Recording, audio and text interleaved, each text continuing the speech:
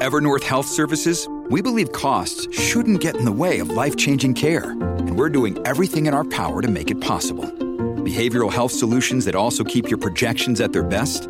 It's possible. Pharmacy benefits that benefit your bottom line? It's possible. Complex specialty care that cares about your ROI? It's possible. Because we're already doing it. All while saving businesses billions.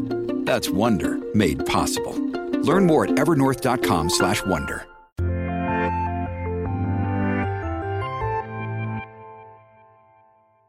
And we're live. Welcome back to Screencast, everyone. My name is Nick Scarpino, and I will be taking you through this movie, television, and streaming journey today. Alongside me, we have the movie bros herself, Joey Noel. What's up, everybody? Nick, I thought of you this morning. Oh, look at you. You know what? There you go. Joey, Coke it's like, Brothers. well, I guess it's noon. That's a bad thing to say. Coke friends. We'll say Coke friends, not Coke Brothers. Coke Brothers are that's a whole different ball of wax that we probably shouldn't compare ourselves to. And of course, producing the show today and co-hosting and anchoring is the big dog, Kevin Coelho. Oh. There it is. Of course, we love you all out there, and thank you so much for your continued support. And we want to give a quick shout out to our Patreon producers for this month: Mohammed or Momo Squared, Blackjack, Razak, Al the Predator Tribesman, and Kono the Barbarian is what we're calling him now. That's a new thing. That's a good one. That's a That's good one. Now, I don't know who Andy said that someone from the chat the other day or somewhere from the community gave us that. So I can't take credit for that. But I will. Remember who it was, Andy got it from someone. So we'll give credit to that person. But I will take credit for any idea that Andy comes up with. Are we clear on this? Yeah. So if it originates in Andy, in other words, it's basically you, mine. is what you're saying. Yeah, got it. I'm just taking it. Can we take a moment to shout out how cool Joey's emote is? I love it so much. Oh, thank you. It's the one that. Wait, is there? Are you From talking about in the- the chat? Yeah, in the chat. Yeah. Oh, let me It's bring from the this up. Hold Pokemon on. Snap video that Tim and I did. It was the thumbnail one. I just look very I love excited. it. Throw them up in the chat. So I like can see them. the Hey, there it juxtaposition is. between this one and then the one of Jen, where it's like Oh, the yeah, same yeah, thing, yeah. but just very different emotions coming out. Well, Jen's is facing the other way. There's And concern it's in Jen. yeah. Jen's is more like, oh no, like did that dog just fall down? You know, like you see a Yeah. kid fall down, and you're like, he's gonna be okay. Oh my Yeah. god. There's that one moment where you're like, like, is that kid dead? Oh, Is that no. kid dead? Did the Did he kid hit die? his 'Cause they head? don't. Do we need to go to the yeah, they hospital? exactly. That's like, oh no, yours is like a movie that I like just came out, and I'm excited about it. Exactly. That's Yeah. exactly how I feel. Much That's like where it is. King of Staten Island. I'm just... Exactly, which we'll be talking about later, Kevin. Good segue. Of course, this is the kind of funny screencast where we get together every week and we talk about all the movie news and a bunch of movies we've been watching. And we're now doing a new thing called the Nick List, where every week we go through a few movies that you guys suggest or something that we've been watching in our personal lives and want to bring to your attention, whether they be good, moderately good, or just abominations. And I can't wait to see. Good. I like that a lot. I can't wait to see where Color Out of Space lands on I'm everyone's very curious list. to have this conversation about that. Me too. And The Vast of Night, for that matter, because The Vast of Night is a movie that I've seen a lot of really good feedback on, and I will say right now, I'd like to be swayed into the positive on this one, because I'm not digging this movie right now. I'm not either. Don't understand. Should we just start with Nicholas? No. This is Joey. Good podcasts. Seed it out, but then you make everyone wait through the movie trail news. And then we get to that in a second. Of course, just a couple housekeeping items. We have a great online merchandise store at kindoffunny.com/store where you can check out our new stuff like the PS I Love You shirt. And of course, our Pride shirt is still on sale. It is Pride Month. And we love celebrating that. We have an awesome shirt that was designed by Andy and is one of my favorite things to wear because it looks really cool on camera. Am I wearing it today? No, but I was wearing it yesterday or 2 days ago. So I swear to God, I wear it all the time. And it's one of my wife's favorite shirts. I don't know if you guys know that or not. Little known piece of trivia. She loves that one. Also, this show is brought to you by our sponsor today, the Undies, but we will get to that later. First news story I thought was really cool, Joey. I think you dropped this into the Slack channel, or maybe Kevin did, but Fortnite is doing a movie night, and which is cool. They're showing 3 Christopher Nolan classics over the course of the next few days. Let me read this story. This comes from, if you guys want to read the full story, it's over on GameSpot. But as many of Fortnite's entertainment-centric events, this will take place in Fortnite Party Royale, the special playlist where combat is disabled. It's too bad, it'd be fun. Depending on where you live, you'll see one of 3 different Nolan films: Inception, Batman Begins, or The Prestige. Can't recommend Those are all great movies. Can't recommend those enough. Those in the United States will be able to see Inception at 3 different times over the course of the day. Let's see, 8 a.m. Eastern time, 8 p.m., and then 11:55 p.m. This is tomorrow, correct? Sorry, I don't think I copied that paragraph. Let me bring up the full article. Hot on the heels of announcing Fortnite's next concert event, Epic Games is preparing for something else that strays outside of the confines of what you'd expect from the Battle Royale game or any game. This Friday, June 26th, you'll be able to jump in the game to watch the full Christopher Nolan movies as part of Fortnite movie night. And again, that schedule for anyone in the United States is Inception's happening tomorrow, 5 a.m. and 8 a.m. So 5 a.m. PT, 5 p.m. PT, and then 8:55 p.m. Pacific time. And you guys can do the math on those because Eastern time still scares me. I don't understand it. I never will. I know it's just 3 hours, but sometimes then there's Scottsdale time. I don't understand. And then of course, time. That's the thing. Is that because Arizona doesn't do daylight savings? That's it. That's the no. It's just because there's a bunch of old people there that move slower. The Prestige. Quick question, Joey. Do you know anything about how this works? Like, how do I watch this movie? You're always on top of stuff. So, I mean, I don't know because I haven't done this yet. But you know how, like, when you choose all the different, like, you can play solos, you can play duos, you can play whatever. One of them is just watch You a can movie? play creative. I think that one of them is, I forget what the exact phrasing Nick said. It's not, is it Party Royale, maybe? It's called Party Royale, yeah. So you go in, it's just like a giant battle royale, but there's no fighting at all. You just walk around. And if you guys want to check it out, I mean, they've done concert events. I think Travis Scott did one where people go and it feels like you're at a concert in the game and you're watching it on stage and there's stuff going on. It's really, really, I mean, it looks cool, honestly. And the only disappointing thing about this for me is that A, I still don't understand how Fortnite works, and B, I can't watch Inception because I'm waiting for Tim to tell us when we're going to do Christopher Nolan in review.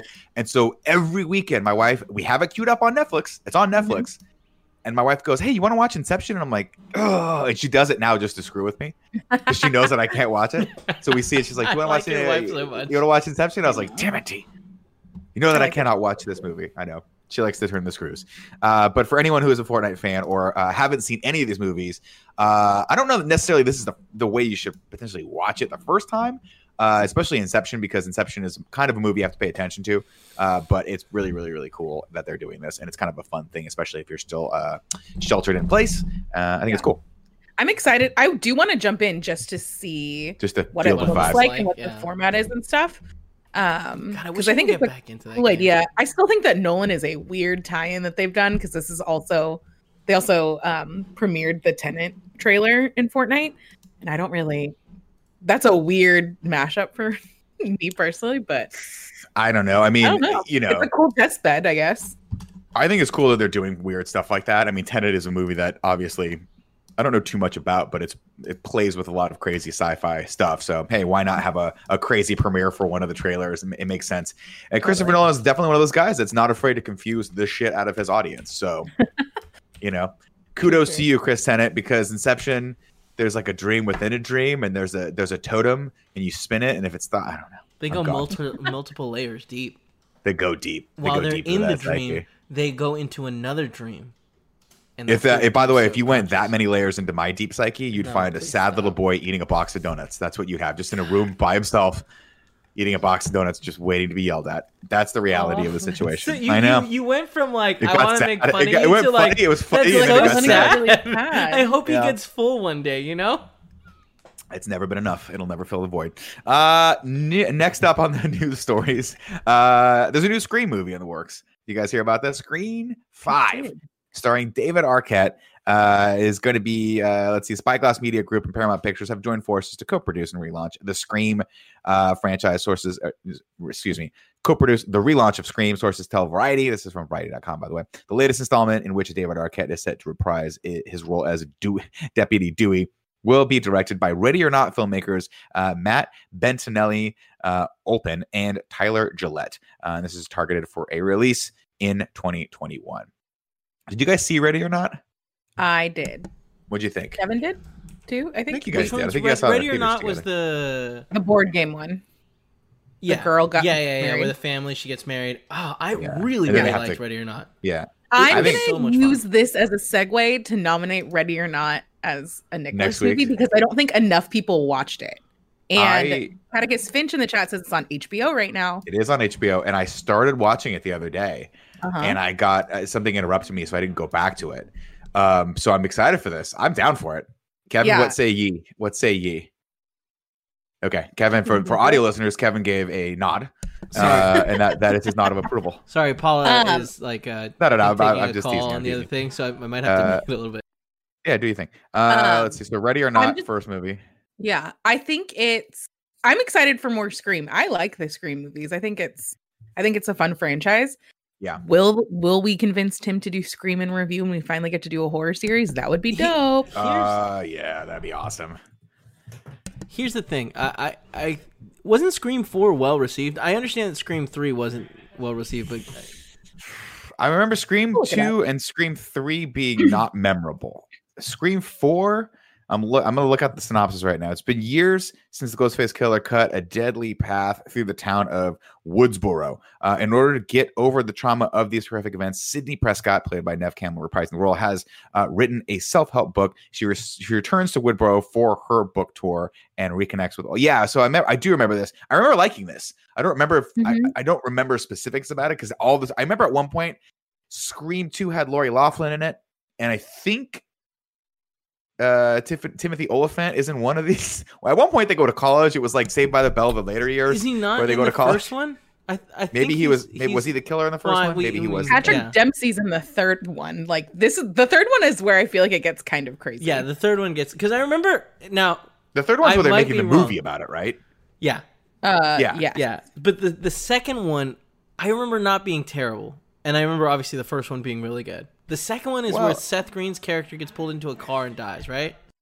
Oh, I don't remember. I don't remember Seth Green being these at all. But Seth Green's one of those actors that's just been around. He's been everything. One. Yeah. Second one's the college one. Honestly, that's one where I kind of like them all. I know that they all have varying degrees of like whether or not they're good or bad, but as a series, I think they're really fun. I'll put it this way: I've never walked out of a Scream movie being like, "Well, that wasn't what I expected." They're all. The first one obviously is a very, very, very cleverly written, self-aware horror movie. The second one is basically a rehashing of the first one, with different killers who have different motivations. Don't remember the third one that much. I know that Patrick Dempsey played a cop in it, I think. And the fourth one I remember liking because it was like her coming back to the town and doing the original setting. It's kind of similar in my brain and chat. Tell me if I'm wrong about this, but like when kind of had a vibe of the new Halloween where the same character comes back, reflects on what the events that happened, and then they happen again kind of thing. So, man, I'm down for it. And shout out to David Arquette and Deputy Dewey, man. Why not? Let's go back once more into the fray. I would have. I don't think David Arquette's got that much going on right now. So that I understand. Who would have thought that Scary Movie would have wanted David Arquette to come back instead of like just doing a full reboot or something? You Scream, not Scary Movie. Scary Movie did not have David Arquette. It had a David Arquette-like character. That I have the chat up and they're all talking about Scary Movie. Scary movies that's a whole other ball of wax. If we ever wanted to do Scary Movie, I would be down to do those franchises because I think I watched the first one like 6 months ago and I was like, oh my god, this is insane. How did they make these movies back then? But they're good, right? Like, well, I mean, the first one's good. I feel like the third one is where also Scary Movie jumps the ship, and things get really kooky. One of them is a knockoff on The Village, right? I can't remember. It doesn't matter. We're off the beaten path. 5 of those, yeah. We are off the beaten path. Anyway, very excited for that, of course. We'll see if theaters are opening by 2021. I'm sure they will be, but hopefully this movie actually comes out. If not, hey, man, I'll watch it on my couch, on the sanctity of my couch, like I watched Color Out of Space, and thank God, because if I watched that movie in theaters, I'd have been like, I feel like I can't get away from it. Another reboot news. I guess that was kind of a relaunch, but this one is a reboot. Apparently, this comes from Variety as well. There is a Twister reboot in pictures. In production, pre-production. Universal Pictures is looking to reboot the classic tentpole Twister and looks to have found a director to weather the storm. I like when writers do that. It's like, you got a journalism degree and you wrote that dumb pun. Good for you. Sources tell Variety that Universal Pictures is developing a reboot of the 1996 blockbuster and is in negotiations with Top Gun Maverick director Joseph Kosinski. Frank Marshall will produce the pick, and the studio is currently looking for some writers to pen the script. I say let Gary Whitta write that, and I'll watch the hell out of this movie because Joe Kaczynski is, I think, a very competent and good director. But I say we make Anthony Rapp a much bigger part in this version. You know what I mean? Was he in the first one? Yeah, right? Because he was talking about being in the car, the van that they like recorded that over and over again. He's like part of the crew with like. Oh, he's part of Carrie Elway. Is he part of Carrie Elway's crew? Yeah. Oh man, I think they all died. I think they all died in that movie. Don't drive into tornadoes. There's no way that Twister 2 is going to be anywhere near as good as Twisters, because it's ridiculous that Twister the movie is as good as it is, and there's no way to recapture that magic. You have Bill Paxton, who's not around anymore, so but it is as good as we remember it, right? What's his name? Gosh, Philip Seymour Hoffman, not around anymore, unfortunately. Not around anymore. You got the guy that played Cameron in Ferris Bueller's Day Off. He's in it, I think, as well. He is. Jamie Gertz is in it. She's phenomenal. God bless her. You got Helen Hunt. Also, did you guys ever watch Mad About You? Yeah, love that show. Her and Paul Reiser, great chemistry. But there's just like it was such like a weird amalgamation of story beats and actors and like all of these things that made it really fun. And I think without a lot of those key elements, the main one being Bill Paxton, I think it's going to be really hard to have it live up to Twister. Oh, I mean, for sure. It's one of those things that I think my wife pointed it out. She was like, "This is a bad movie. This is not a good movie, but it's fun. I agree. I think it's a good movie." Well, okay, so it's a really campy, cheesy movie, which I love. Elevated by the fact that you've got a great cast in it that's all ready to go on the roller coaster ride. And so to me, it's one of the I just watched it maybe 2 months ago because it's been on TV. It's been playing on TV a lot, actually. It's one of those classic ones that's like always on TNT or something like that. Exactly. And it's perfect where you're like, you jump in, you're like, I don't care where I'm at in this movie. I know at some point all we're gonna do is see some twisters. And my favorite part is when he's like, cow, and then someone goes, that's another cow, and then someone goes, no, I think it's the same cow. Because Kevin goes around. And again, shout out to Joseph Kosinski. If I'm not mistaken, I think he did Oblivion and Tron, which I really liked Oblivion and Tron. Cool. I really liked the visuals and the music from it. So he knows what he's doing. He knows what he's doing. So we'll see what he does. Hopefully he can capture the camp that was Twister. Because if they decide to play that one straight, we'll see. I don't think that would be the good direction for it, but nobody's paying me for anything. Who would you cast in the Twister reboot? Oh, and the Twister. I mean, it has to be someone that's going to have fun. It depends. Are we doing Twister like this is the gritty Twister that really is the hardcore reality of like natural disasters? Or are we trying to make another campy, silly, actiony, like Geostorm podcast style movie? I feel like they're going to go gritty reality stuff, right? Because like Geostorm wasn't like fun and campy, right? Not that any of us have seen it. Oh, I saw Geostorm, and it was bonkers. So like, if it had that vibe, I'd be okay with it. It very much has a Twister vibe to it, where it's like The Core, or it's like The Day After Tomorrow, where they're just like survive, like these like monster. What's the movie I'm looking for? Like disaster movies are just. They have a basic camp to them because there's no way you could possibly be like dodging Twisters and then going back in and then surviving these things over and over again. But if I were going to cast this movie, I would. Oh man, who would I put in this thing? Because you have to have somebody that's like can do the like weird actiony pseudo action kind of pieces. Yeah. But also has some good banter. I assume they bring back Helen Hunt. I don't know how you do a second Twister and not have Helen Hunt in it. I mean, you can absolutely have Helen Hunt as a person that like they go. Do you think that she becomes Aunt Meg? Yeah, I would assume so. Or she's a mentor character for the new Twisters people. Yeah. Joey, when is the last time you watched this movie? Because I watch Twister at least once a year. Kevin, if you're not watching Twister at least once a year, you're not living your life right. That's just how it goes. I'm looking into where I can in terms of like old movies that I watch every year, it's like Twister, it's on Netflix. Dancing in Jurassic Park. Like, it is on. Yeah, it's on Netflix. Wait, what was the second one?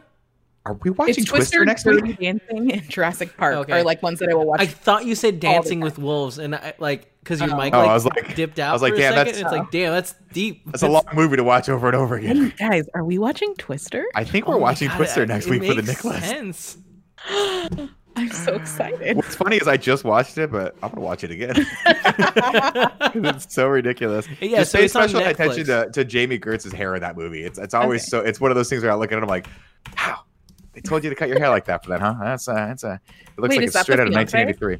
Yeah, and she's going to come up again. So remember that name because she's going to come up again for when we talk Well, actually, we'll just do it now. Why not? This is our show, guys. We make the rules here.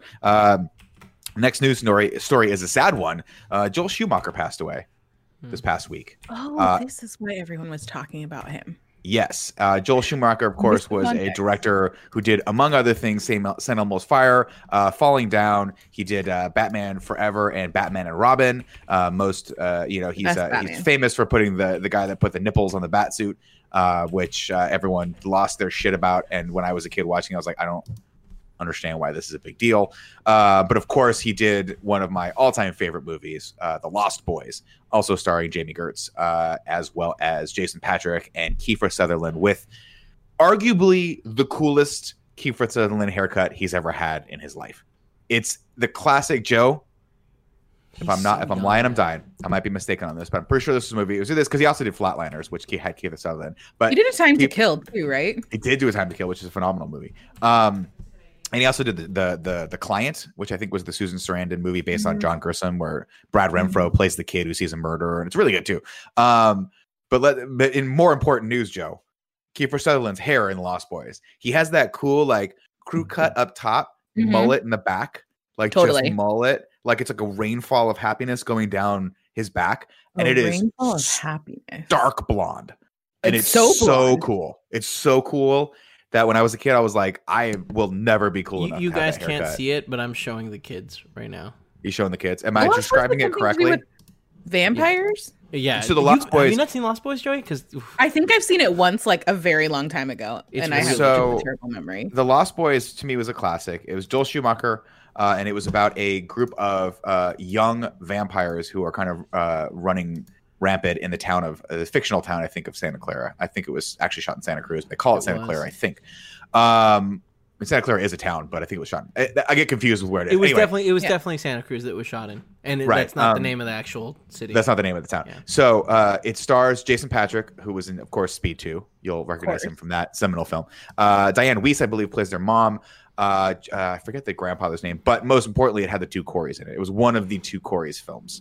So it starred Corey Haim and Corey Feldman back at the height of their powers.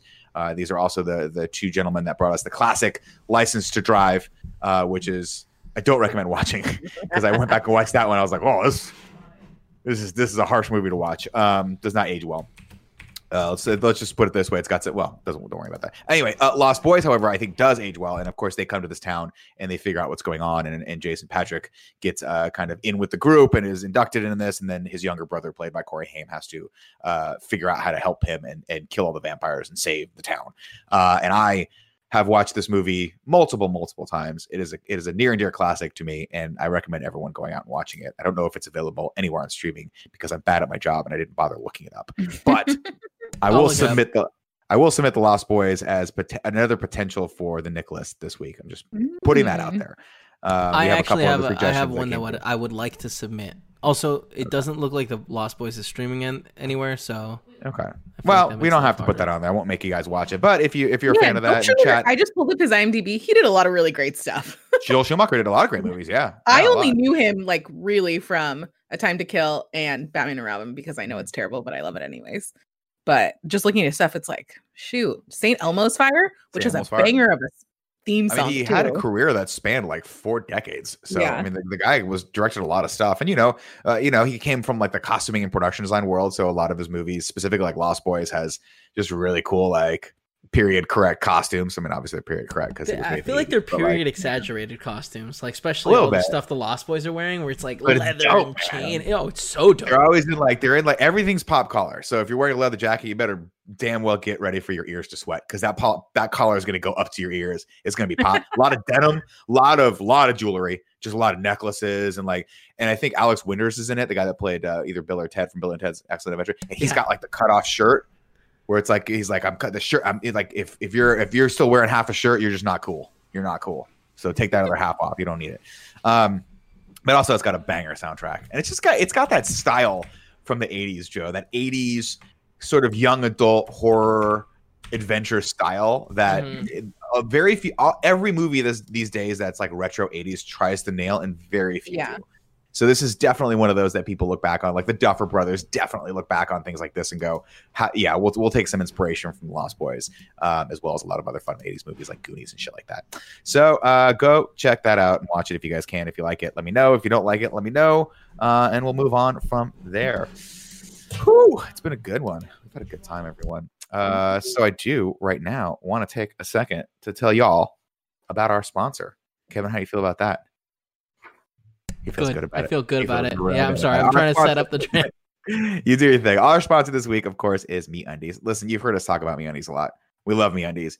We wear MeUndies. They're very, very, very soft, but they're also doing something really, really cool for this Pride Month. It's critical that we take a moment, of course, to recognize and remember the intersectionality between Pride and the racial injustices that we continue to endure today. This month, through their MeUndies Gives initiative, MeUndies continues to take action to achieve their mission of creating a more thoughtful and accepting world by making $50,000 donations to both the It Gets Better Project and Black Lives Matter. They, like MeUndies, are committed to standing up against hate and intolerance and creating a world where hope outshines fear for all people. With MeUndies Gives, simply by shopping MeUndies, you can help them support this cause. I think it's awesome they're doing this. Obviously, we wear MeUndies. The first time I felt a pair of MeUndies, I was like, that's exceptionally soft. And that's the kind of thing that I want around me at all times. And of course, the guys wear them all the time. If Greg were here, I'm sure he would, without asking, show you what pair of fun MeUndies print he's got on right now. But thankfully, he's not here because, let's be honest, we all need a break from that goon. MeUndies has this brilliant thing called an Undies membership, where every month the softest undies ever appear at your doorstep. And who does not want that right now? Because we're all stuck at home. So if you need underwear, what better way to do it than just order it from MeUndies and have it shipped right to your doorstep.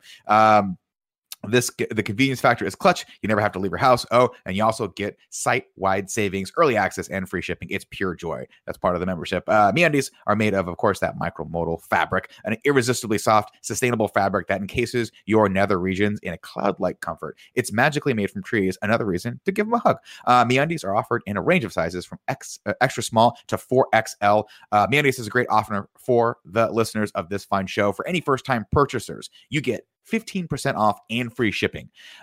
You got to give this super softness a try, especially because they have a 100% satisfaction guarantee.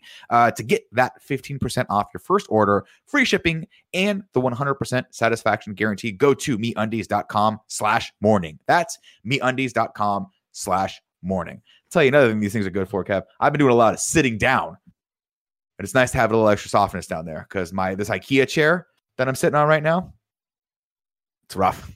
Not a lot of padding. I'm not saying that's a function of MeUndies, but it might be a fun side effect. All right, guys, it's Nicholas time. We last week time, huh? Nicholas time. Yep. Well, what we did last time, we said what we've been watching and then did Nicholas. Let's watch what we've been watching first. Okay. And then we'll do the Nicholas. If you guys did your homework last week, we're going to be talking about The King of Staten Island, Color Out of Space, and The Vast of Night. If you haven't done your homework, you have approximately 15 minutes to watch 3 2.5 hour long movies. So start skimming now. Whoever, damn it, I should have. You probably have enough time to read the Wikipedia. Too furious in the chat. What's that, Joe? I said you probably have enough time to read the Wikipedia summaries on all 3 of those movies, and that's about it. You sure do. Let's kick it off with Kevin. Kevin, what have you been watching this week? So, I watched all the stuff that we talked about, but I also watched, I didn't watch it fully, but Atticus Finch. No, that's Artemis Fowl. Artemis Fowl, that's it. There you go. I was like, what? You watched the Ayn Rand movie? No. Sorry. And I didn't watch the whole movie. I fell asleep a third in, and so Artemis Fowl is the Disney franchise that was supposed to be huge for them, right? And then of course got unfortunately derailed by coronavirus. But this is sort of like Harry Potter, but if the whole family were thieves instead of wizards. Kind of. And this is so I which saw is the one about Greek gods. Is that Percy Jackson? Yeah, that's Percy Jackson and the lightning. The first one's not terrible. It's not great though. So I watched this because I saw a lot of people being like, "Oh, this movie is absolute trash," and I was like, "Well, let me see how trashy it is." Now, I didn't think it was trash. I thought it was just very clearly like a kids movie, and it not like a kids movie that translated to an adult. So watching it, I was like, "Oh, this is just a little kids movie," and I fell asleep. So, didn't finish it. Did not go back to it. It's just, it's not worth it, unfortunately. Important correction in the chat. Cactus Finch says Atticus Finch is the dad in To Kill a Mockingbird. Yes. He's not in it. Yeah, I thought he was the main character from Fountainhead. Like, what was chat? Let me know what the main character from Fountainhead's name is. Something like that. Oh wait, no. I'm thinking we don't have a You're Wrong section, but evidently last week we could have really used it. What? What? Got a couple things wrong with that old Zack Snyder trailer. Hey, we'll get the next one better. We're all trying to be better at our jobs here. Kevin, what else have you been watching? I think for the most part that's been it, because like we picked like it's this Nick's List thing I really like, but it takes time. It takes a lot of time, yeah. Because should we pare it down to 2 and not 3? 3 is a lot. Well, but it's 3 is a lot. Yeah, it is fun. That's the thing. Like I don't regret. Okay, let's not.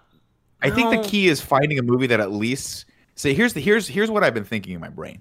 How do we find 3 options, one of which all of us have already seen? So that you don't have to watch it again. For instance, I don't have to watch Twister again. Any given person only has to watch Twister. But here's the reality. Mm-hmm. You're gonna watch Twister again, aren't you? Okay, I'm gonna watch Twister again, Kevin. Go. Yeah. That was a pop quiz that you just passed, buddy. But here's the thing. Nick can have Twister as the last option, so he can watch it whenever he feels like he doesn't feel pressure to finish the whole thing, you know. Yeah, exactly. I'm down to keep it at 3 if you guys are, but if it, honestly, if it starts getting too much, we can pare it down. And if you guys can't finish a movie, or this is the other thing I've been thinking of, do we need to finish terrible movies? Is there a way to bail out of Nicholas? Oh yeah, no, yeah. You can, when you watch a movie, because I'll be honest with you, we'll get to it in a second, but fuck it, let's talk about it now. I almost stopped watching The Vast of Night 3 times. Really? Because I kept falling asleep. It wasn't even on the Nick List when I watched it, and I was like, do I want to keep watching this? I don't know that I don't think I do, but then I did because I wanted to see if the end brought it back, and it wasn't my favorite, but I also don't like sci-fi, so I don't think it's like my kind of movie. See, it's interesting. I didn't love it, but I enjoyed it. Like, there was one aspect in it that I was like, why are you doing it? The whole like, oh, hey, this is a TV show thing. That pissed me off, or it was just like, why are you doing this? Like, it's a little too meta. Yeah, exactly. In a way that like I feel like it didn't need to, but I guess that works well with the ending in the sense of like, well, it's a TV show and you kind of decide what you want, you know. But I think so. First off, I applaud the director and the cast for the style of this movie. It's really dope. And I can understand why, if you're super into artistic indie films, you would love this. I was like, there was a moment where I'm like, I think I'm digging this, but then some of the artistic direction, specifically where like they were just like, we're going to let this thing dip into black for 5 minutes while you listen to this guy. The audio? Then I did this thing. Mm-hmm. I had to turn the subtitles on first of all because I couldn't understand what the main character was saying for the first 15 minutes of this movie because he was speaking through a cigarette. And I was like, you're talking too fast. I don't understand what the fuck you're talking about. By about halfway through, I'm like, I'm intrigued enough and I respect the style enough of this director to pay him the respect, of course, of me finishing the movie. So I finished it and I'm glad I watched it. I think it's worth a watch if you really, really, really like stylized indie movie, like sci-fi indie movies that pay homage to the Twilight Zone and to those like old radio shows, like War of the Worlds radio shows of the past, which I think they drew a lot of reference from that, from what I read in the IMDb trivia. Because I think even the radio station was called like WOWW or something like that, War of the Worlds. Anyway, maybe I took that wrong. But WOTHW, War of the Worlds, I think is what the radio station was called. Anyway, the concept is cool, and I like the vibe he was going for. But I think the way they shot it, like we didn't need to spend that much time at the basketball court, and I think they put a lot of budget into that. What I would have loved to have seen was a little bit more coverage of the scenes where they were in their respective settings, where the actress was in the radio, the switch, telephone switch box place, and then the guy was in the radio station, because those were cool set pieces that I wanted to see more of. And I wanted to see them roaming around the town more in this like sort of like desolate area. I think they nailed that vibe, but I just can't help thinking that this would have been way cooler if it was a 45-minute episode of Black Mirror and not an hour and a half of giving me a story with a one shot where I start to be like, what are we talking? And then I literally, it's like, you know what it reminds me of? You ever seen G.I. Jane? There's a part in G.I. Jane where they work. No. There's a part where they overwork them and then they put them in this dimly lit classroom with like water dripping, and he starts playing classical music, and then he asks them to write like a 2,000 word essay on like what it means to be in the military, and the whole point of it is to make them fall asleep so that they can scare the shit out of them and then keep driving them further. That's what I kind of felt like was the Bastard Knight. Well, I was like, this thing is making me fall asleep, and then but something scary is gonna fucking happen, and they're gonna get me with it, and I will not be gotten, Kevin. It's so interesting because that first scene that we see where that we follow these two, this one character, and then it introduces the second character. And like he is talking really fast, and he's got a cigarette in his mouth the whole time. Yeah.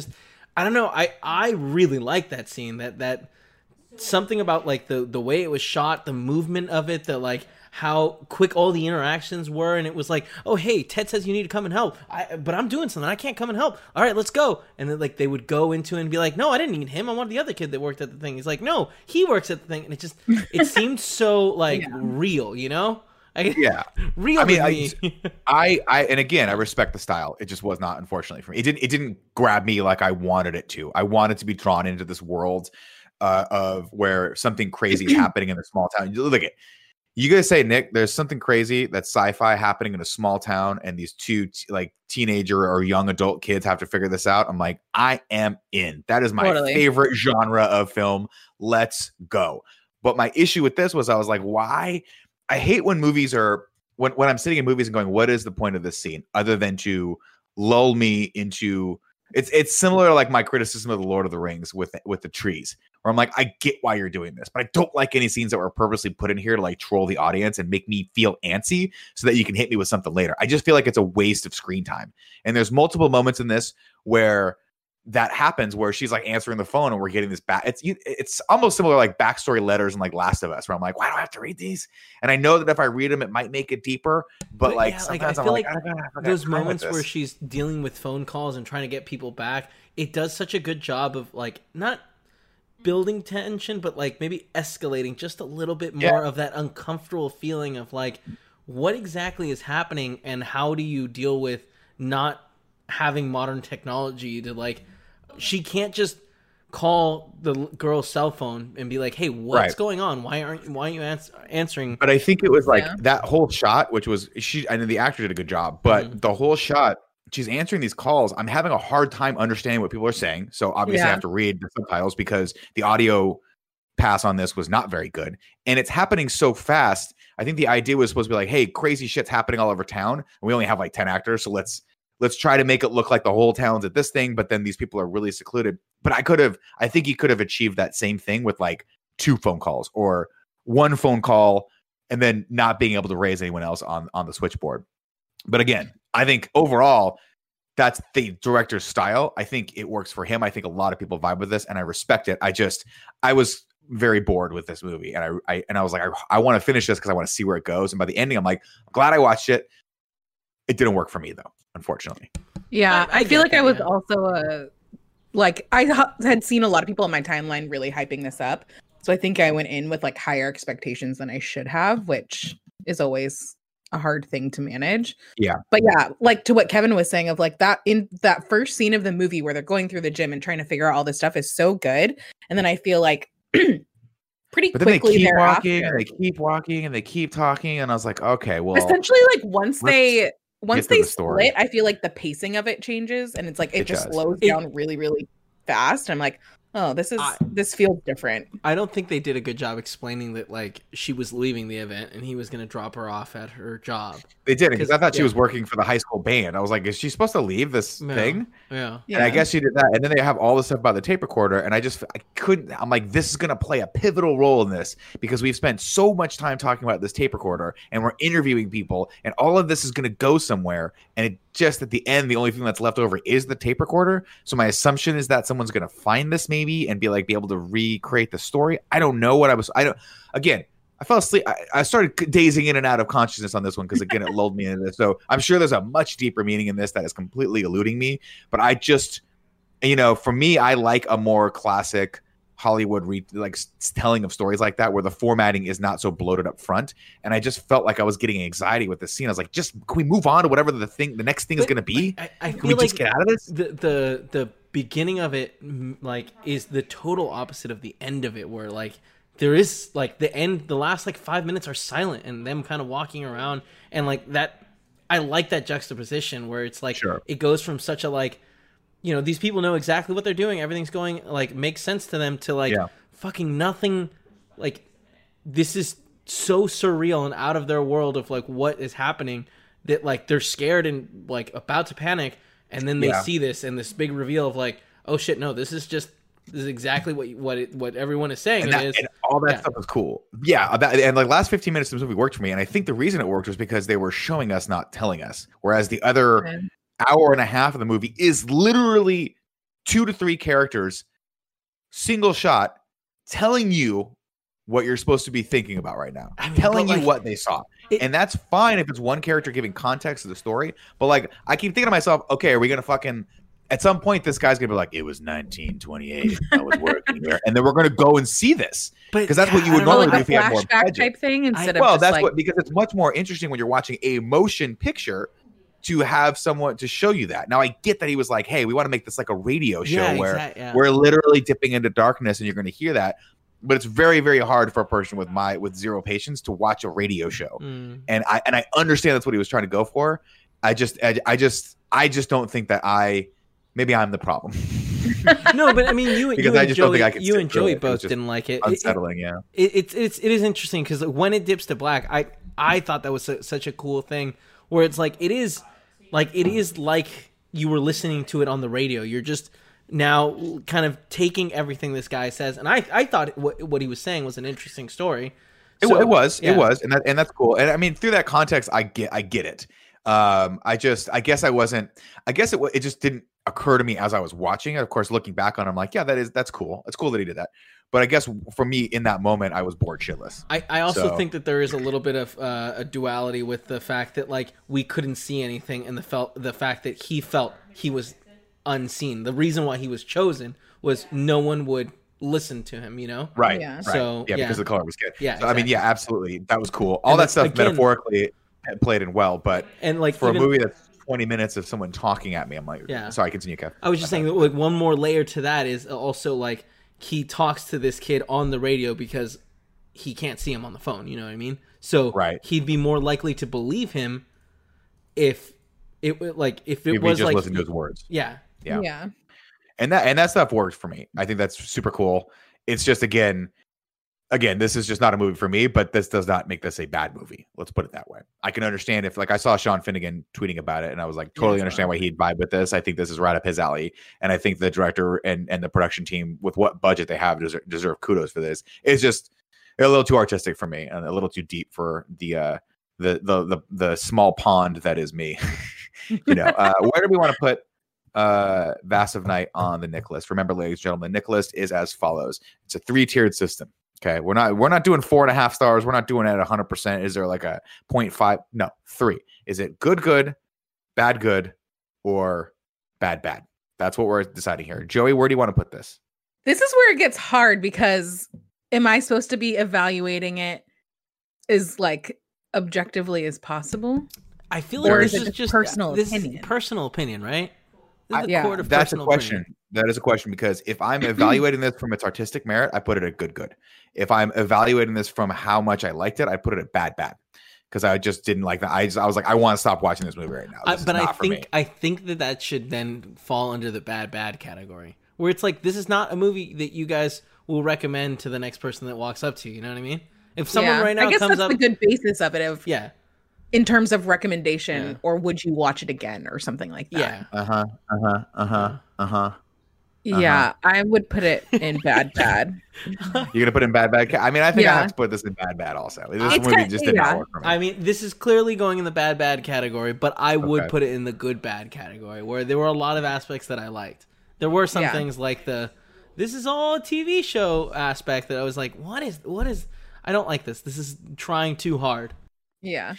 Petey pop off in the chat says, I thought there was also bad good. No, Petey. There's 3 tiers. There's good, bad.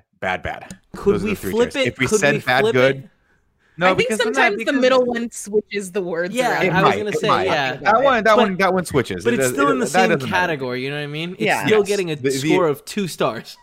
And again, the reason if you were like Nick, you don't have good taste in movies, The Vast Night is too artistic for you. You're 100% spot on. I just watched this movie for 5 minutes and was like, I want to turn this off. And to me, that is bad, unfortunately. But I definitely recommend watching it if you like artistic movies. And Kevin's spot on. This movie is very deep and very cool. It just, man, I hope I never have to watch it again. Yeah. Next up. Wait, real quick. Actually, I just looked at this list and apparently I put in a movie here that I forgot I had watched. I also watched Maleficent. Yeah. It wasn't that bad. I was surprised at how much I was okay with it.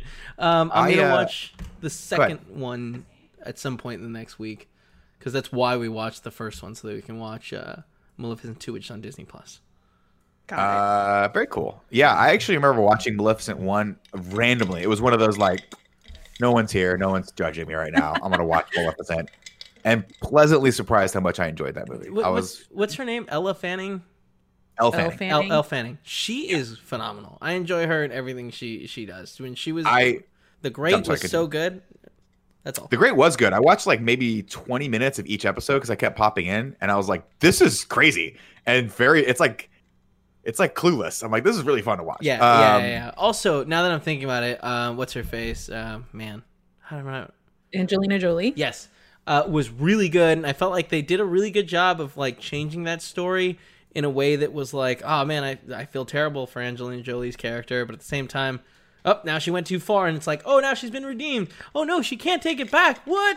Yeah, the story did a good job of grabbing my attention and working with a story that I already knew. Yeah, I agree. In the chat, Shifty415 says it needs to be 4 tiers. No, Shifty, you're getting too complex. This is what I'm saying. This is the problem. Well, yeah, at that point, why don't we just get it 100 and we can just do the minutia? That is not what we're trying to do here. I want people to be at a glance, look at a movie and go, should I watch it? And if so, what experience am I going to get? And if it's bad, you don't watch it. If it's good, that's going to be about anywhere between this is silly and stupid to this was almost good. It just needed a couple pieces changed out here and there. Like for instance, I think Color Out of Space would have been phenomenal if they, for whatever reason, didn't cast Nicolas Cage. That could have pushed that movie back up a couple tiers. Just because he's fucking crazy. I know. And then, of course, Good is movies that I think everyone should watch. Specifically, I think the last one we named Good was The Hate U Give, and everyone should absolutely watch that movie. Okay, where do we want to? Let's talk about Color Out of Space. What the hell? Holy shit! I did not From the trailers, I had no idea what to expect, and I was like, "Oh, this just looks like it's gonna be a crazy movie. Let's see it." And then, as it's going on, it was like, "Oh, are they really gonna make this decision? What are they tomorrow? Surely they're gonna wake up and the mom and fucking kid are gonna be separated, right?" No, nope. They just commit to that. It is obviously it's worth noting that I did not know too much about this movie other than having seen a trailer for it about maybe a year or two ago before it was going to be released, which I assume was a limited release, if any release. A couple things worth noting. This is from the guy that did a movie called The Island of Dr. Moreau. Now, I never recommend watching that movie. It is a massive, massive, massive piece of shit starring Val Kilmer and Marlon Brando. But I do recommend watching the documentary someone made about that movie because the shit that went down on set is, you can't write it. It is a truth is stranger than fiction moment. Marlon Brando and Val Kilmer hated each other. Val Kilmer was such an asshole that he literally wouldn't come out of his trailer until Marlon Brando came out of his trailer. And then Marlon Brando figured that out and was like, I'm not coming out. And so the director went crazy, got kicked off the movie, and then, I'm not making this up, got the costume department to dress him up as one of the monsters on the island so that he could see what was going on in the movie and be on set for it. And then someone accused him of sabotaging the movie. You cannot make this shit up. It is crazy. Chat, let me know what the name of that documentary is called, because if you haven't watched it, it is one of the reasons if you ever wonder why a movie was so bad, watch that, because it has everything to do with how shitty people can be to each other, egos, lack of budget, poor decisions. By the way, one of my favorite things that happened is the director of photography. So Joe, they need this to look like a deserted island, right? Yeah. The director, they find this island. The director of photography is like, oh, this is cool. Look at this space right here. That's 10 minutes away from where all the hotels are. We could literally drive 10 minutes away and have it look like they're in the middle of a deserted island in the South Pacific, right? And the director's like, yeah, but we can't see the mountain in the background. And the cinematographer's like, yeah, but if we see the mountain in the back, he's like, well, I want to see the mountain in the background because it gives context to where everyone is the entire time. And the cinematographer's like, we don't need that. What we need is to be able to get our actors to set on time. And so they ended up, the director's like, no, I want to shoot on the other side of the island, which is like 3 hours away. And it just snowballed down from there. It was just bad choice after bad choice. He didn't want Val Kilmer to be in the movie, and Val Kilmer got in the movie, and then they were just assholes. Nick, is it Lost Soul? Yes. The doomed journey of Richard Stanley's Island of Dr. Moreau? Yep. Thank you. Yep. I don't know Matt in the chat for that one. Thank you, Matt. Of course, Richard Stanley. I Googled it. What do you mean? Well, it's been in the chat for like 3 minutes. Well, like, take your thank you back. Give it to me. I Googled it. Oh, nice. By the way, sorry. Just breaking news right now from Cassandra Marvel in the chat says, Nick, Psych 2, the movie is out July 15th on Peacock. Trailer out now. Ooh. We're winning, everyone. We're climbing it back. There's a light at the end of the tunnel. It's Psych 2. I might watch this immediately after, because that sounds really cool. Lost Soul, which is available on Prime Video. It is unbelievable. Like, there are the stories that these people tell. You're like, I can't. That's not like. There's no way that can be true. There's just no way. I know that sounds just like ridiculous, but it's completely absurd. And of course, they took a classic book, The Island of Dr. Moreau, and just made it into like a horror fest. It was just fucking crazy. Yeah. Anyway, but let's that go back also to goes into like crazy. What like that style of like weird deformed monsters that. Right? Yeah, I never saw his first movie. We did a movie called Hardware, I think, which got him critical acclaim. It was indie. I don't know what it's about. I never saw it, but apparently he wanted to take this in a crazier direction. But when the studio told him, I think what happened was, if I'm not mistaken, I haven't watched the documentary in a while. What happened was he was like, I love the story of Island Dr. Moreau. I have a vision for what this could be. I only need like $2 or $3 million. But the problem was the studio was like, what if we got you Marlon Brando? And he was like, holy shit, that would be amazing. Yeah. And of course, this was the time when Marlon Brando didn't want to be in movies. He was just doing them for paychecks and just refused to learn his lines. So they had to like put lines on people so we could like read them off their heads and shit. And then they go, but can you imagine being so famous that they're like, you know what? Don't worry. We're going to write on Ted's head. So you just have to look at him. Kevin, there's a character in this movie that wasn't written into the movie. Marlon Brando just goes, I want like a person around me of small stature at all times. So write that character in. So they had to find like the world's shortest man and cast it as a character that I don't think was written into the movie. That's how fucking crazy Marlon Brando was, that he thought that was a good idea. And like, was he trying to get fired or something? I think he was. I think he was like, they have to pay me no matter what, so I'll just go and get fired, and that'd be fine. Just be really crazy. The bigger problem was Val Kilmer, and the way the story goes, if I'm not mistaken, was that once Val Kilmer signed on, they were like, "Oh, we got to give you way more money," and he was like, "I don't want money. I want an actor that I can work with." And they were like, "Well, but it's Val Kilmer," and he was huge back then. Yeah. And like, spoilers, I think this is the movie that derailed Val Kilmer's career. Because up until this point, he had done like The Saint, probably. I think maybe they did The Saint, maybe they did afterward. But he did like The Saint. He was Batman. He was Iceman. He was he was in Real Genius. He was the hot new thing. And then he does this movie. And I remember as a kid going like, "Oh no, I don't know what this is or why, but I never want this to happen. I never want to relive an experience." And this is when you were a kid and you're like, I only can see one movie a week, so I have to sit through this. But if I'd have known I could have walked out of that movie, I'd have walked out of that movie and called my parents to come pick me up, because it was a shitstorm.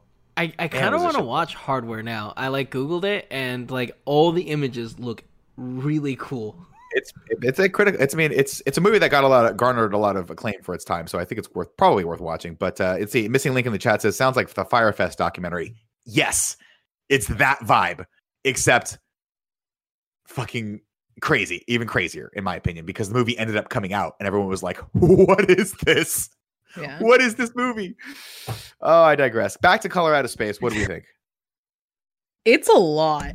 Yeah, it's I don't know what I was expecting, really, because I did the same thing. I seen the trailer once, and I think we had just kind of cobbled it together last week of like, oh, I remember seeing that trailer, and this looks crazy. And like, Nicolas Cage has been on a crazy streak. Obviously, this also jumped off from somebody recommending Mandy, and then the Mom and Dad movie was weird as shit.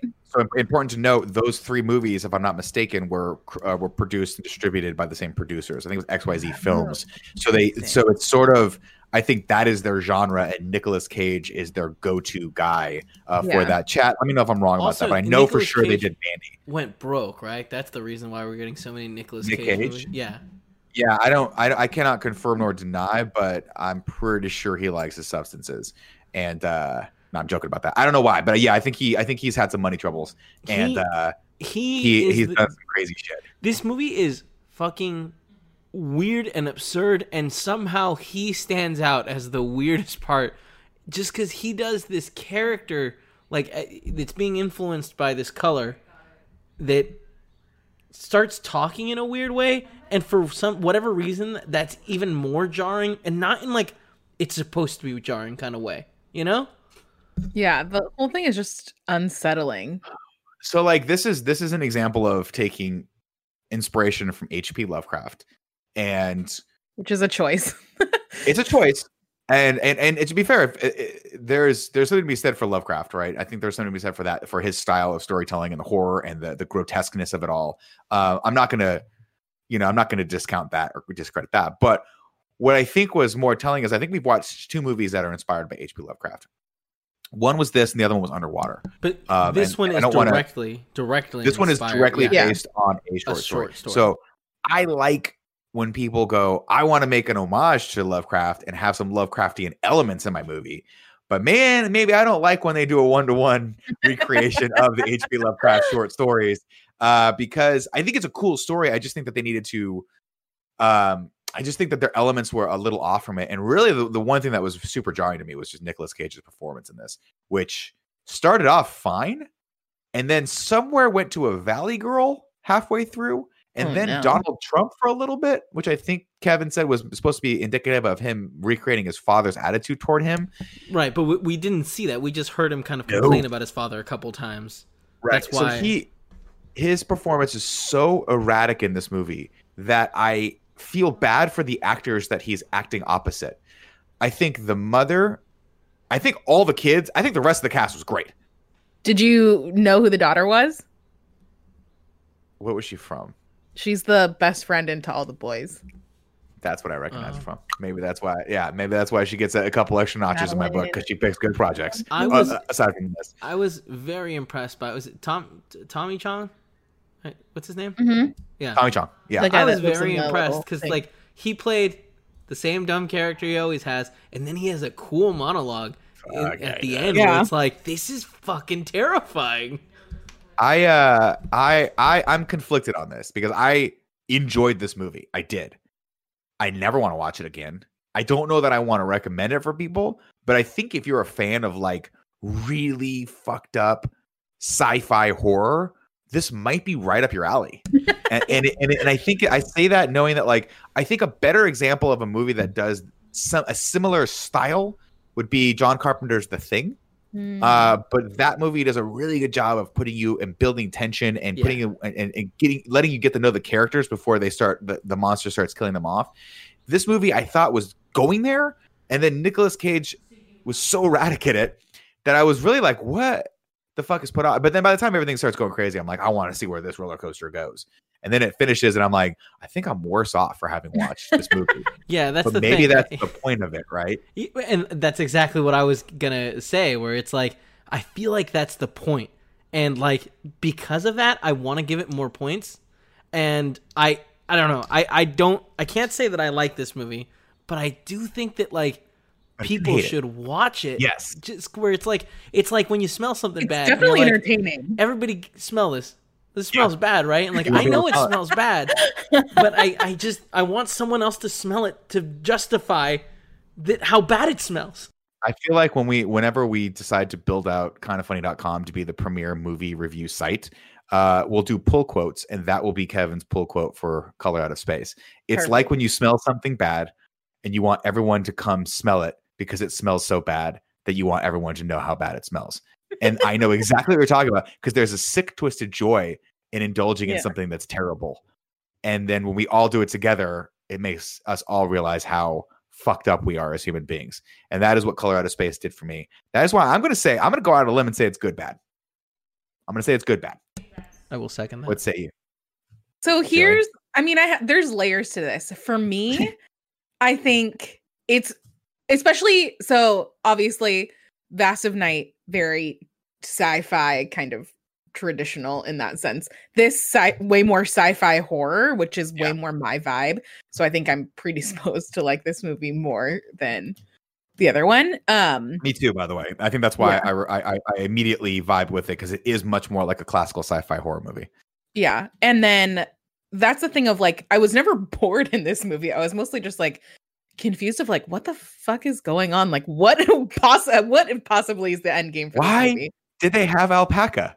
I never got a good explanation for that. They just said it's the animal of the future. Yeah, Nicolas Cage was trying to raise alpacas to like milk and be meat for the future. He was gonna try to make that a thing. Like that's why they were living there. I thought, because like we still don't know farm. Why? Like I don't know if that's a weird reason. Joey, would you believe that when I saw?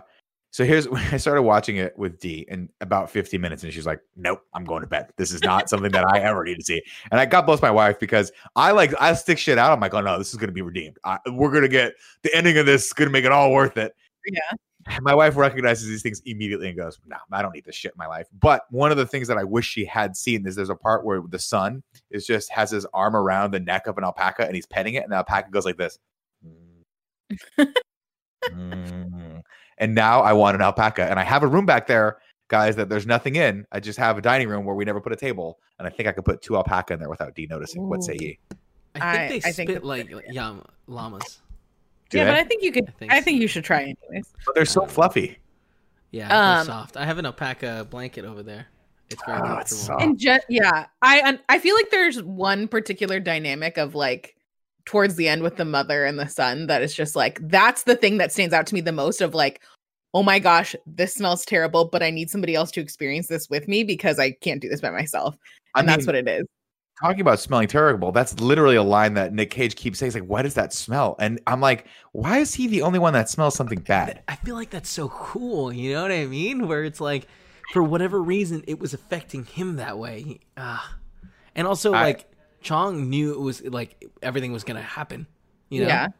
I think also the point for the movie where it turned for me where I was like, what is happening? Is the point where Nicolas Cage is like picking all of the vegetables off of the vine, and then he's in the kitchen with the mom just taking bites out of everything and spitting it out. And I'm like, I don't know what's going on. I don't know. But it was entertaining and fun. I agree. I think it was just shy enough to be entertaining that I'm like, okay, I'll give this one a nudge. I mean, again, another point, Nicolas Cage, if you were to show people 5 scenes from this movie starring Nicolas Cage, in which Nicolas Cage is the main focus of the scene, you could legitimately fool people into thinking you were showing them scenes from 5 different movies because his character is so erratic in this. And I know that's kind of what it's supposed to be, but who's the daughter? Who's the actress to play the daughter? Do we know her? Her name's Madeline something, I think. She does a great job of showing the slow progression into madness that the water. Madeline Arthur does a great job of starting off in one place and then showing us that fucked up degrading that this thing is having on, and the effect they're having on it, to the point where at the end, when everything goes down, you're like, this is believable. Nick Cage does not know how to do that. And I think it's just indicative of them being like, maybe they just need to shoot every Nick Cage movie from start to finish in a linear fashion. Because I feel like maybe they shot the scene with the tomatoes first, and he was like, I'm gonna go crazy. And then Richard Stanley pulled him aside and was like, can you just take it down like 50% for the next scene? And then they shot the dinner scene where he was lovely. And then the next scene he was like, now ramp it back up. And he was like, I'm gonna play a Valley Girl.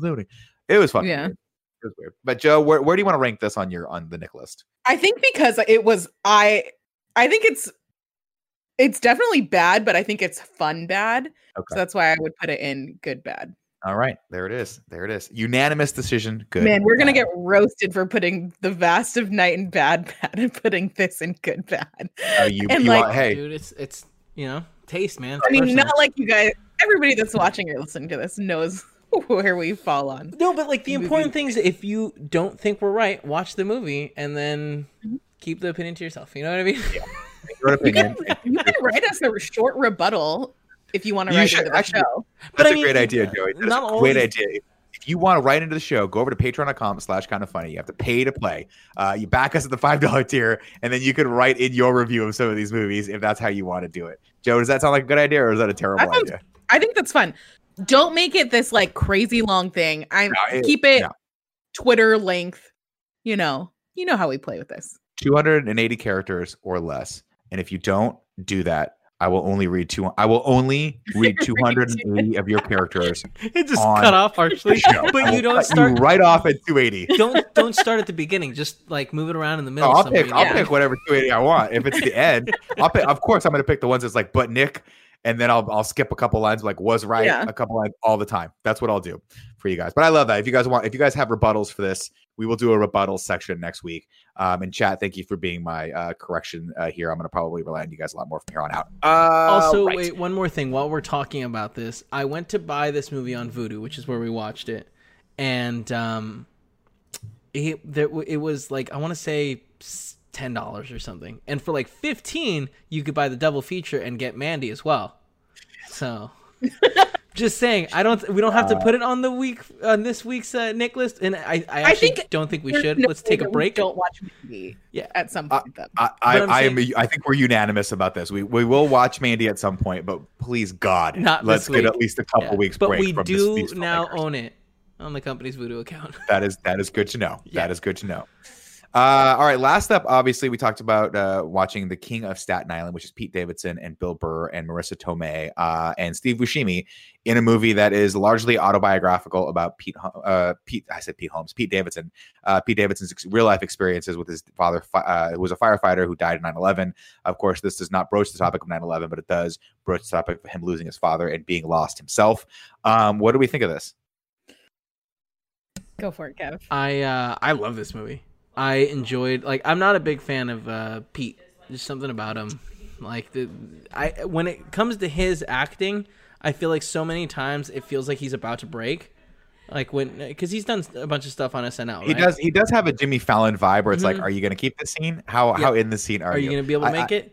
But I think that's part of his charm, just like Jimmy's charm. I feel like it really, really worked in this movie because he plays this character that's just kind of like doesn't care about anything, and like his acting kind of goes with that, the way he handled a lot of the scenes. And I feel like all the supporting actors around him were 10 out of 10. Bill Burr, right? Yeah. Awesome. Oh my God, he was so good. And I don't usually do this, but I was listening to the Joe Rogan Experience for last week's, and it was Bill Burr, and it was you don't have to be ashamed. No. I mean, well, it's funny because I really don't like Joe Rogan. I feel like a lot of his opinions are really unnecessarily harsh and intense, and that's why I enjoyed the Bill Burr episode so much, because he keeps knocking him down a peg or two, and they disagree. Right. Well, they're old friends. It is nice to see them disagree. And so that's really cool. But Bill Burr's character was just so well done, and to hear him talk about making this movie in that Joe Rogan Experience, and how he's it was the first time I had to really act, where they were like, okay, now open the door and just look at her like you fall in love for the first time. And he's like, how the hell do I do that? But then seeing the scene, it was 2 days later that I watched the movie, and it was he did such a good job. Good for him. Yeah, I agree. Joe, what'd you think? I mean, I'm a sucker for an Apatow movie, really, in all forms. I think it's a really interesting slice of life kind of vibe. I don't really have a particular feeling about Pete Davidson. I don't know a lot of his stuff, so I don't really have a vibe on him. But I feel like this probably wasn't a huge jump in acting for him. It seemed very obviously because it's so autobiographical in nature. It's just he's so blasé kind of about everything. I thought this was I hadn't thought about Marissa Tomei in a role like this in a while, because I just think about her as Aunt May. Yeah. And so I'm oh, this is kind of a fun version of her. And especially the relationship that she has with Bill Burr, I think is really good. The fact that the relationship she has with her sister is my favorite part of this movie. It's so good. Sorry, one of the Apatow daughters plays the sister, which I thought she was really good. And she goes through this whole thing. I watched some video or read something about how like she auditioned for this and she didn't want to just get it because it's her dad's movie. And like, right. I thought she was really good. And like, I think that she and Pete Davidson had a really the dynamic and how like kind of contentious it is based on the differences in growing up and when their dad died was really good. I like that Jimmy Tatro is just randomly in the baseball game. Love it. He's one of the firefighters. Yeah, he's so funny in it. He's like the new rookie that they give shit to. It's so funny. Yeah, and I was just like, wait, is that? And so that was just like a fun thing. Like, I think it's a good story, and I really liked it. And like, who doesn't love a movie that has one headlight in the middle where they're like all singing it at that party kind of scene? Oh, are you kidding me? That's absolutely. I agree. I echo all these sentiments. I want to give a shout out to Belle Powley, who plays his sort of on again, off again girlfriend. Yeah, I think she was awesome in this. Totally. And I actually, at first I was like, oh God, is Pete Davidson going to annoy me in this? Because of his style of acting is so sort of standoffish. Mm-hmm. But I think they did a really smart thing in this. I think he recognizes that I like how they approached mental illness in this. He recognizes that he's depressed and he doesn't know how to solve it. And that's sort of like, to me, that normally would have been what the movie would have been about. But instead of that, it's about exploring, him discovering that would have been the climax of the movie. Like, oh my God, I do need help. But he knows he needs help, which I think is more important to show, because like figuring out that you need help is not as essential as once you recognize that, what do you do? Like, how do you move on with your life if you're still suffering depression from a tragedy or for other means, right? And so I should have said mental illness. I meant mental health, by the way. But I think they handle that so well. I think he is self-aware to know enough to know that he has a problem, but doesn't have the tools because he's too young and didn't have potentially someone to help guide him through this. And that's to solve that problem. And so I think it's so cool when he gets into a support group of the firefighters who can sort of show him a better way of being, and help him get a little bit more discipline and help him understand that like maybe having a goal could potentially be a direction for you to climb out of this depression and start building your life a little bit was cool. That's why, spoilers for the end of the movie. I love the ending because it's not about everyone living happily ever after. Yeah. It's just about him sort of getting set on that path to being a better person, to being, happier. And I think they did I was like blown away by this. I was like, damn it, I fucking really like this movie. And who doesn't love Bill Burr screaming the word fuck over and over again with a giant just handlebar mustache? Oh my gosh, that stash is all over. I also want to give a shout out, like any of the scenes that Pete Davidson had with Bill Burr's kids in the movie was like surprisingly endearing. And I was like not really expecting that, of like, man, like he does have this other side, but it's just like caught up and like I think overwhelmed with the idea of like, how do I even start to do this? And you see that in the scene with after like all the college partying, when he's talking with his sister, of like, she's like, well, you could come here, and he's like, well, no, I could, and what would I do? And I didn't even graduate high school. And she's like, well, you could fix that. And he just kind of like goes in a spiral of like, well, I can't and I can't and I can't. And it's just like interesting to see him process through that throughout the rest of the movie. Yeah, I mean, it's that classic feeling like you're in a place that's so low that you can't dig yourself out of it, and not having that perspective from other people around you to say, hey, you're still young, you still got plenty of time to do with your life whatever you please, but feeling like you're lost. And I think they nailed that too. Sorry, Kev, what's up? Oh, I was just gonna say he does a good job.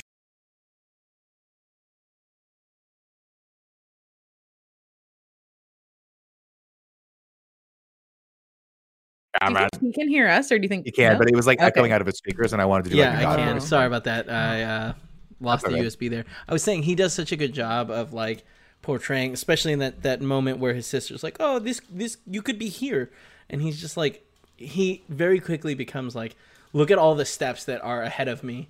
I'm so lost," and like to fix it. Yeah, it's so overwhelming.